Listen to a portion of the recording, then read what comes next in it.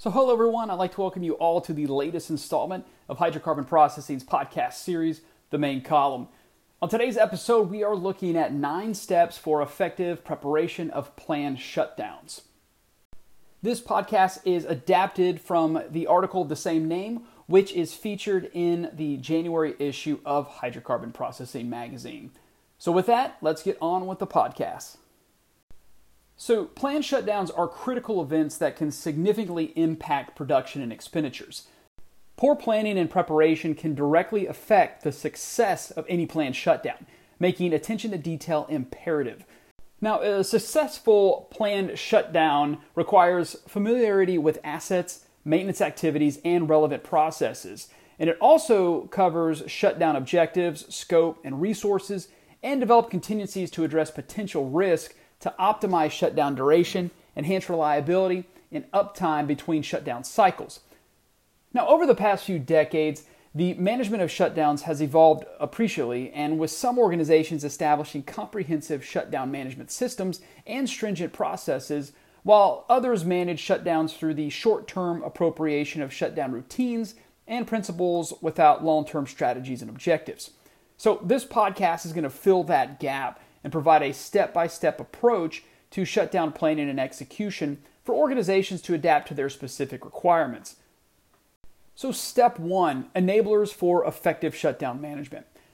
So planned shutdowns are unique events that altogether some are repetitive with cycles ranging from 1 year to 5 years, are still considered non-routine and are essentially projects that fall within the ISO 21502-2020 definition of projects. Therefore, they should be managed like projects with the necessary enablers to guide, organize, and manage successful shutdown planning and execution. Now let's first talk about management, support, and leadership. So the support and leadership of management are crucial for the successful planning and execution of shutdowns. And without management support and commitment at the highest level of the organization, the shutdown will be doomed to fail. Now next would be shutdown management process. So the shutdown process is the set of interrelated or interacting activities that transform inputs into outputs. Now, it's vital for organizations to develop workflow management for each phase and capture all elements that involve interfaces between departments for information, decisions, endorsements, and deliverables. So organizations must prepare shutdown workflow processes that reflect their actual organizational structures to prevent shortcuts and apply the lessons learned and best practices positively. Now, regarding shutdown organization, having a dedicated team of experienced personnel during planning and execution is essential. An effective shutdown organizational structure, proven by experience, is structured around a shutdown steering committee and a core team of planners led by the head of shutdown planning and a shutdown coordinator. Now, it can vary according to a company's resources, shutdown cycles, and requirements. Now let's look at a long-term shutdown plan. Now, a long-term shutdown plan is necessary to provide a long-term view and roadmap for assessing and planning shutdown opportunities. The long-term shutdown plan should be integrated with the organization's long-term business and production plans, as well as the long-term maintenance and inspection plans. The objectives of the long-term shutdown are to provide an overview of all the types of shutdown opportunities for the next 5 years, along with their business impacts. 2, define the timing and the probable duration for each shutdown. 3, improve the visibility and management of shutdowns. 4, align all stakeholders to focus on drivers and shutdown objectives. And lastly, estimate the budget for each shutdown within plus or minus 30%. So the long-term shutdown plan includes information pertaining to maintenance jobs and projects to be executed once the plant is in shutdown conditions. Now, the long-term shutdown plan is a dynamic plan and should be regularly updated and presented to the shutdown steering committee for review and endorsement. Now, individual shutdown plans are generated from the long-term shutdown plan as each shutdown opportunity is confirmed and more information becomes available. Step 2, shutdown initiation. So individual shutdown planning, it should start as early as possible to accommodate anticipated impediments, such as the shutdown scope's magnitude and complexity, the availability of planning resources, the plant's location, and supply chain for spare parts, materials, and services, among a host of other reasons. So each shutdown is assigned a code number and a budget number, and a database is developed to record and track the jobs identified by their work order numbers in the computerized maintenance management system. So the database can be in the plant's computer maintenance management system, or CMMS, or built on Excel or other suitable applications. Now, the drivers that set the critical path and duration of the shutdown vary from plant to plant, but in general, they fall under the following categories. 1. Project management jobs for compliance with statutory regulations and applicable codes and standards for pressure vessels, pressure relief devices, and emergency shutdown devices, among others. 2. Project and construction management jobs that require a plant shutdown for their execution. And 3. Improvement, life extension, and management of change projects. Now, many intentions and expectations determine the success of the shutdown. They can be expressed in terms of measurable indicators such as zero lost time injury, no job to be executed outside the drivers, no extension of duration, budget within 5% to 10%, and no rework, among others. Now, the duration of the shutdown is set according to past experiences, but should be adjusted according to the extent of the scope freeze, the complexity of the jobs, and the critical path. Now, the timing of the shutdown and the set date are based on many factors, primarily the plant's geographical location and weather conditions, to avoid periods and hazards associated with weather conditions like rain, heat, cold, and wind, operational requirements, and production stock levels. Now, there is no defined timeline to start planning and preparation. Some organizations have dedicated planners that work year-round on planning a shutdown. The planning phase can range from 6 months to 24 months before the scheduled shutdown. However, history and how well or poorly the organization performed previous shutdowns will be the reference and measuring stick, as well as considering the vulnerability of supply chains for spares, materials, and services that are dependent on external factors. Step 3, scope identification. Now, the initial scope of the shutdown is defined by the list of jobs and requests developed by the planner from information obtained from affected departments. To ensure the effectiveness of this exercise, it is essential that the concerned departments assign experienced representatives.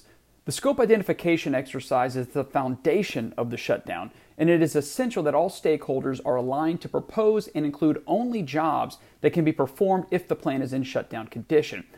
The list of jobs should be challenged with due diligence, keeping the shutdown objectives in mind. The sources of the initial list include 1. CMMS database for project and construction management work orders awaiting shutdown. 2. A list of vessels and pressure safety valves for regulatory and non-regulatory inspections. A list of emergency shutdown devices for testing and certification. Number 4, inspection and quality assurance, quality control recommendations for the repair of pressure vessels, piping, structures, etc., generated from previous inspection reports and recommendations. Number 5, operations requests for passing valves, valves that are hard to operate, and so on. Number 6, reliability department recommendations to address bad actors and improvement schemes. And number 7, engineering improvement projects, including MOCs and asset life extension projects.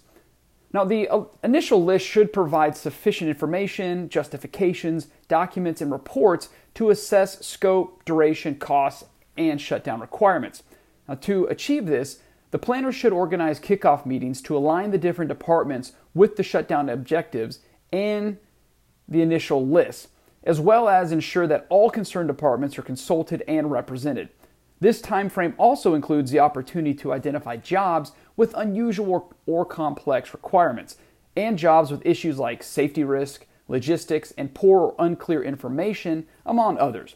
Now, the outcome of this initial scope identification phase is a list of potential jobs that will be proposed to review and for validation.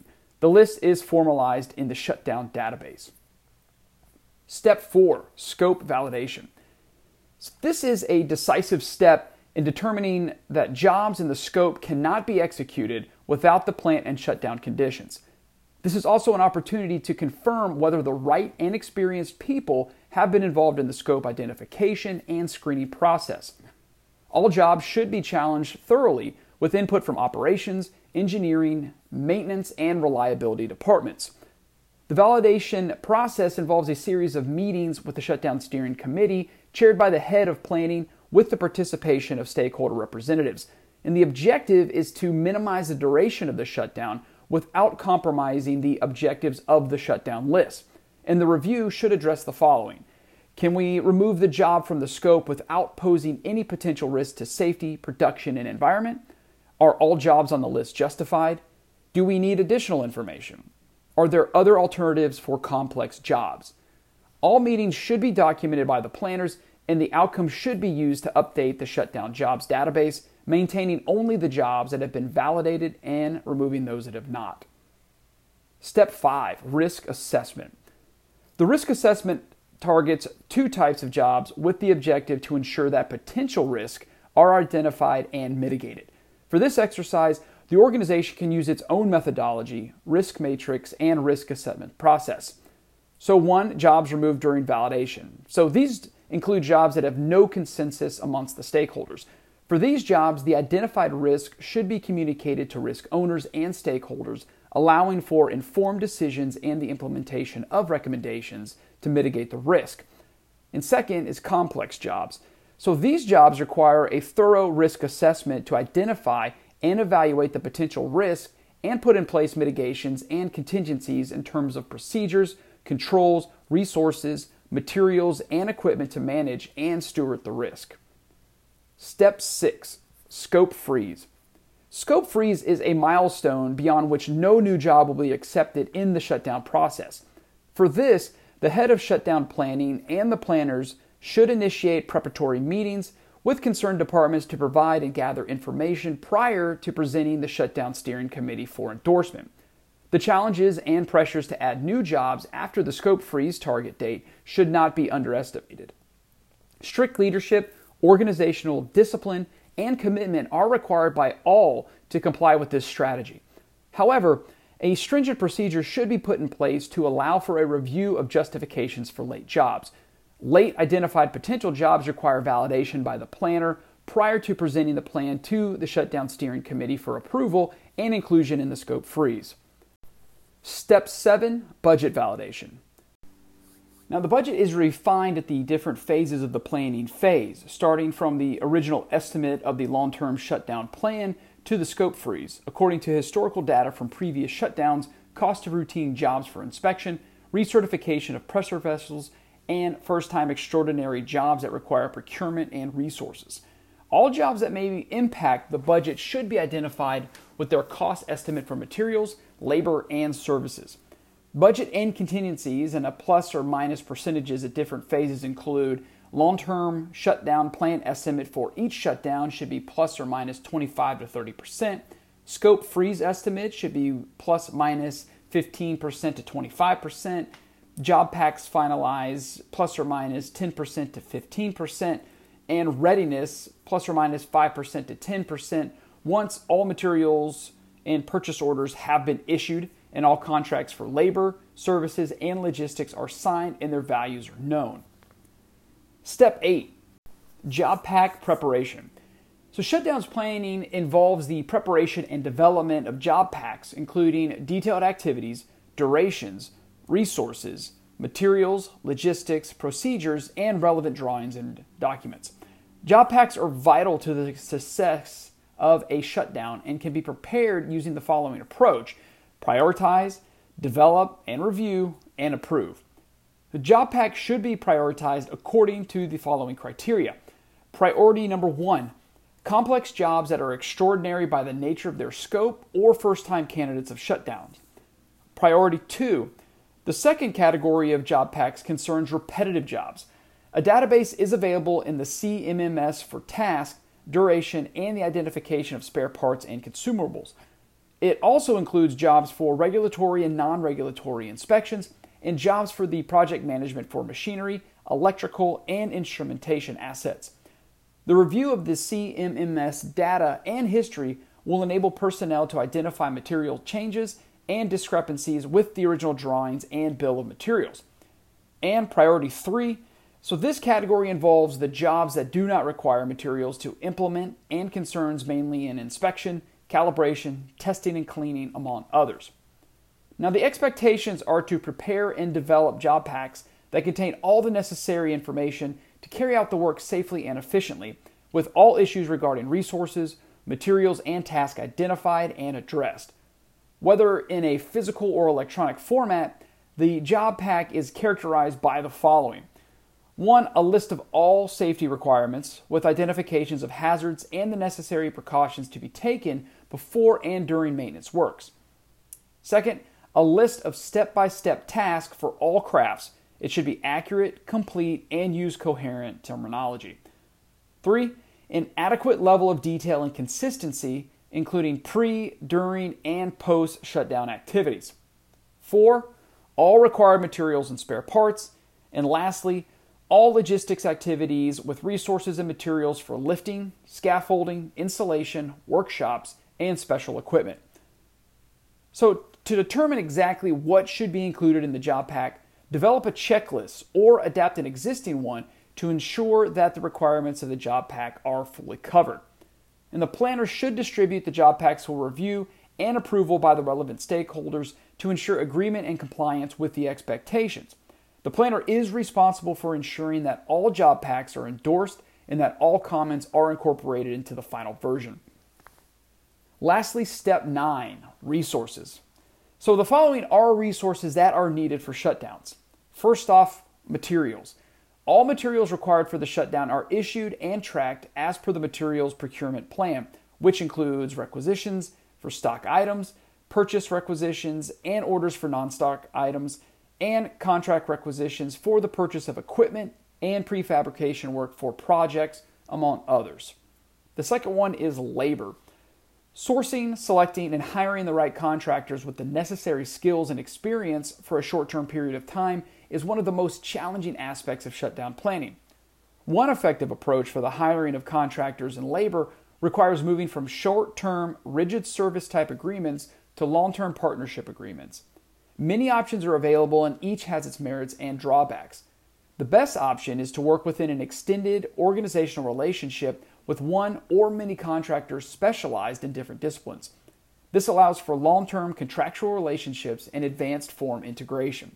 This can be done through multi-annual blanket-type contracts with rates for labor, maintenance, equipment, fabrication, and more, and the contractual formalities, including the scopes of service, terms and conditions, and contractor responsibilities.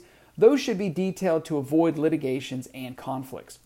Contracts should be finalized and signed at least 3 to 6 months prior to the shutdown start date to allow enough time for labor screening and selection prior to mobilization. And lastly, logistics. So this topic includes the identification of requirements and initiating contracts for hiring materials and land and providing services in case these resources are not available in-house for lifting, scaffolding, insulation, painting, special equipment, and tools. So finally, planned shutdowns combine complex arrays of processing ranging from safety, maintenance, inspection, operations, and logistics to commercial and contracts.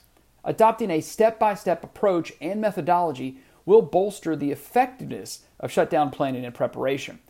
The planning phase can make or break shutdown execution, and it is in the interest of organizations to act in ways commensurate with the shutdown strategies and objectives. Poor preparation or not fully considering all the steps for thorough shutdown planning may have dire consequences during the shutdown execution phase in terms of safety, duration, and higher production loss and expenditures. Again, we want to thank you for listening to the latest installment of Hydrocarbon Processing's podcast series, The Main Column.